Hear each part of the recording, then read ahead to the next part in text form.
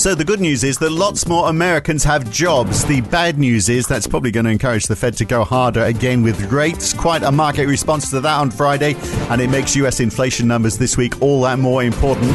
But look at China. Exports are up quite a bit, well above expectations. Is that a sign that supply chains are starting to get back to normal? And could that mean inflation starts to, dare I say, come down and be transitory? That word. It's Monday, the 8th of August, 2022. It's the morning call from NAB. Good morning. Well, the US dollar was up 0.9% on Friday, but only 0.6% on the week, with a few ups and downs, with the US dollar up 1.6% on the yen on Friday. 10-year Treasury yields moved up sharply after the US payrolls data that we'll come on to shortly, up 14 basis points to 2.83%. A similar story for two-year yields. Against the strengthening US dollar, we also saw a 0.6% drop in the euro on Friday, a 0.9% drop in the Aussie dollar, and a 0.7% drop in the pound. European bond yields also skyrocketed on Friday. 10-year bunds up 15 basis points, 16 for UK 10-year gilts, and yields rising across Europe. Aussie 10-year yields were at 3.08% at the end of the day on Friday, before those payroll numbers, and since then on futures they are up 14 basis points to 3.22% now. Quite a reaction if all of this is from US payrolls. Oil, meanwhile, rose on Friday, up 0.5% on WTI and almost 0.9% for Brent, but at 94.92 a barrel. That is still 14% down over the week last week. US equities on Friday, well, once again, it seems equity investors don't know which way to turn at the moment. So the Nasdaq was down 0.5%. The S&P didn't move much. The Dow climbed just 0.25%. European shares generally down, including a 0.8% drop in the Euro Stoxx 50. So, yeah, oil's got a mind of its own. We know that. So have equities, it seems. But the bond sell-off and the strengthening of the US dollar, how much of that is the result of Friday's non-farm payrolls data in the United States? Well, here's NAB's Ray Attrell. I guess the problem, Ray, for the Fed is that the numbers were very healthy, weren't they? 250,000 new jobs were expected, and we got 528,000, double what the expectation was. Yeah, good morning, Phil. Too good, effectively, when good news is bad, I guess. So, but in answer to your question, how much of Friday's moves in currencies and bonds is due to the payrolls report, I would say about 100%. Right. And everywhere you looked on those globally on that release, there was no sort of redeeming features, if you like, on the soft side. As you say, 528,000 payrolls, more than double expected. We had small upward revisions to the previous 2 months. We've got the unemployment rate now back to its pre-pandemic lows of 3.5%. It was expected to be unchanged at 3.6%. And you've got average hourly earnings up at 0.5. Yeah. So we had a small upward revision previously, but so effectively we had a couple of months of 0.3, 0.4s, generating some hope that wages growth across the economy might be falling back below 5%, but not so on these numbers. It's 5.2 for an upward revised 5.2, and more consistent with some of the other numbers from things like the Atlanta Fed's wage tracker, for example. So all round news that clearly has bearing on what the Fed is going to do next. Yeah, well, I mean, it shows what they've done so far isn't enough, or it's the wrong thing to do. Who knows? But I mean, presumably, let's assume it's the right thing and it's just not working yet. So these numbers are too strong for them to ignore. So does that mean there's going to be another 75 basis point rise next time? Well, if you listened to Michelle Bowman, the Fed governor, speaking on Saturday, she said that my view is that similarly sized increases should be on the table until we see inflation declining in a consistent, meaningful and lasting way. So, pretty much she's saying, I think more likely than not. We did have Mary Daly from the San Francisco Fed. It was a little bit more equivocal, saying that I still think we need to move up, but maybe we don't need to be too aggressive given there's some signs of the economy slowing. But if I look at money market pricing, we're much closer now to 75 rather than 50. I think before these numbers, we were about 35% priced for 75 basis points at the September meeting. That now looks more like 75%. And also significantly, the market sort of lifted its pricing for the so-called terminal rate. It's added about 20 basis points to that, and now sees that coming sort of around end of Q1 next year rather than February next year that they had. Although still, market's still persisting with the view that the more the Fed is going to march rates up in the next 6 months or so, the more likely it is that we are going to have that recession and that rates are going to be cut towards the end of next year. Because this is, I mean, we're going from 0.5% to 3.25% basically in 4 or 5 months if we get 75 basis points at the next meeting. So, I mean, rates obviously have been a lot higher than that, but a rise as sharp as this, I mean, it's this late 70s, early 80s since we've had that. And I'm just wondering, what sort of unintended consequences. The recession is the obvious one, or perhaps worse, no easing of inflation.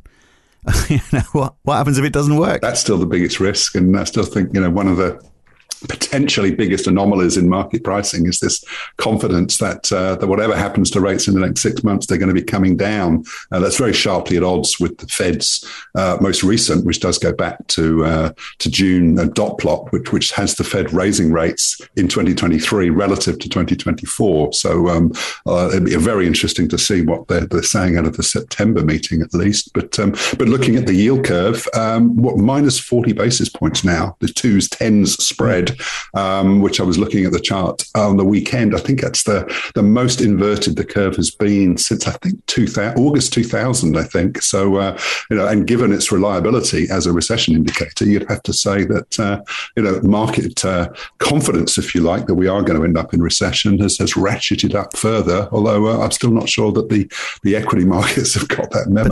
But it's a bit bizarre, isn't it? Talking recession when there's so many people with jobs. I mean, how does that work? Well, absolutely. So, and then when somebody like the National Bureau of Economic Research, that in their infinite wisdom and with the privilege of being the organization that tends to date recessions, they'll only do it in hindsight. But for the time being, while the labour market is as strong as this, and as we talked about last week, you can't classify 2 quarters of negative GDP as anything close to approximating a recession, while the labour market is this strong. So, to some extent, you could say, well, whatever the Fed does, unless the labour market, materially deteriorates, we still aren't going to have, a full-blown recession. Yeah, gee, what a luxury that is to talk about everything in hindsight. Just to add insult to injury in the United States, the consumer credit numbers for June as well, they were much higher than expected. So here's the thing. I mean, we've had the Fed and lots of other people saying, lots of people have got money saved, so they're going to spend that money, and that's, what's going to help us come out of these hard times and help with the recovery. Clearly not everyone, because a lot of this consumer credit is revolving credit. That presumably means people sticking money on their credit cards, and it's bounced up. Exactly that, and I think you're right to bring it up. It didn't get much sort of drowned out, I guess, with all the payroll numbers on Friday. But what was it, $40 billion of additional credit, I think, wasn't it? And it really plays to that view that although if you look at aggregate, you've still got the best part of $2 trillion of excess savings compared to pre-pandemic level.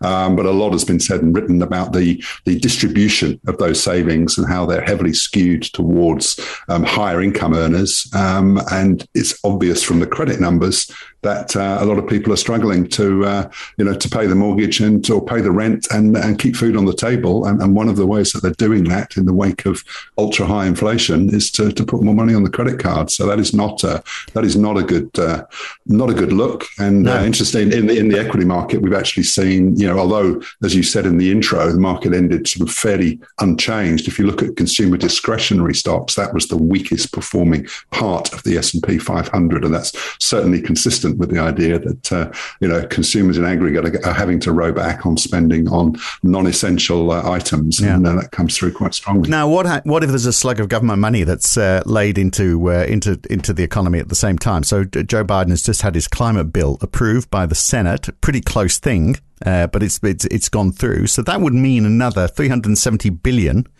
in clean energy initiatives. Now, I know a chunk of that is going to come from higher taxes on corporations, but that's more money being fed into the economy, isn't it? I mean, if it's government overspending, then that expands the money supply. Not if the tax rises are bigger than the spending increases, which is exactly how this bill has been put together. So I think I'll take the other side of that. And in fact, in order to get this bill passed through the Senate, which just happened, I think, with Kamala Harris casting casting vote 51 to 50. There's something called the Byrd Rule, which is an arcane rule that says you can pass legislation through the Senate as long as it is strictly related to the budget and does not have any expansionary impact on the deficit on a 10-year view. So clearly, this bill does meet that rule. So yes, there will be some spending, and obviously the risk is that the spending comes before the tax rises. So in that sense, you might be right that it's adding a little bit of fuel to the fire, but overall, and certainly relative to the post-pandemic 1.9 trillion and outright stimulus plan, I think this is fairly marginal in terms of its inflationary impact. In fact, it's called the Inflation Reduction Act, isn't it? I haven't quite got my head around that, but that's what Senator Manchin wanted it to be called in order to put his signature on it. Oh, right. Okay. Just as long as you don't read the detail, that's fine. So what's different about Canada then? Because if we look at their job numbers, going the other way, aren't they? Well, they are, yes. A bit of a mixed picture because the unemployment rate was expected to tick up to 5.0 and it stayed at 4.9. It seems to be a case, I think, of just the labour market just bumped up against a constraint now that, that there just aren't any more people that can be employed effectively. So that headline employment number, was it minus 30,000, I think, is a very choppy and some analysts consider quite an unreliable number. So I'm not quite sure whether that implies a decline, a rising trend in unemployment, and certainly the unemployment rate contradicts that. But it did mean that the Canadian dollar actually was one of the better performers on Friday. But I suspect that has more to do with the oil price than it does with those employment numbers per se. Well, we're not going to dissect what's happening with the oil price just now because who knows? It's going all over the place, isn't it, last week? But what about China then? So we had the trade numbers from China. They've bounced back, more exports than expected, 18% year on year versus 14.1% expected. So if China starts to export again, dare I say it, could we find that, supplies come back and we've got jobs remaining, this inflation problem goes away and the Fed, dare I say it, could I use the word transitory? Maybe this will all disappear once we start seeing goods being shipped around the world again. I think that the operative word there is goods. And I certainly would agree that we may well see strong evidence of goods price, not disinflation, possibly even deflation. But, the real worry for policymakers now is what's happening with service sector inflation, which is, by and large driven by higher wages. And that's why, policymakers around the world, no less so than in the UK, are getting increasingly paranoid, is probably too strong a word, about second round effects from higher wages. But yes, I suspect that the strength of exports, I haven't looked at all the entrails of the numbers, does reflect to some extent the healing of supply chains, particularly in China. And so a lot of sort of pent up demand, if you like, for goods are finally sort of now being shipped. At the same time that we also know that inventory levels have been rising quite strongly. So that does appear to be a potential recipe for weaker goods price inflation, if not deflation. But I think services is really where it's at in terms of how quickly aggregate inflation numbers can come down. Yeah. And I guess the other question on China is, what's the relationship going to be between China and the US if things get worse on Taiwan? I suspect they won't. Well, we've had all these simulated attacks on Taiwan over the weekend. It would be a worry, wouldn't it, if they started blockading exports from Taiwan, which is probably the first thing they'd do. But this is just saber rattling ahead of the party Congress. We hope. Well, we can but hope. But I think from a market point of view, excuse me, it's one of those things. It's a geopolitical risk. It's a tail risk. Very, very difficult to price. So I think it's again an example of one of those things that yes, the omens don't look good, but as you say, it may just be saber rattling. But if something happened, a la Russia's invasion of Ukraine, it's only then when markets will be forced to react. And if they do, they will no doubt react violently. But for the time being, risk markets are looking at it with concern, but not actually acting on those concerns, I would say. Well, there's not much on today, is there? We get those CPI numbers for the US later in the week. We get the NAB business survey tomorrow as well. Today, just about the only thing is the 2-year inflation expectation survey from the RBNZ for New Zealand. It was 3.2%, 3.29%, I should say, last quarter.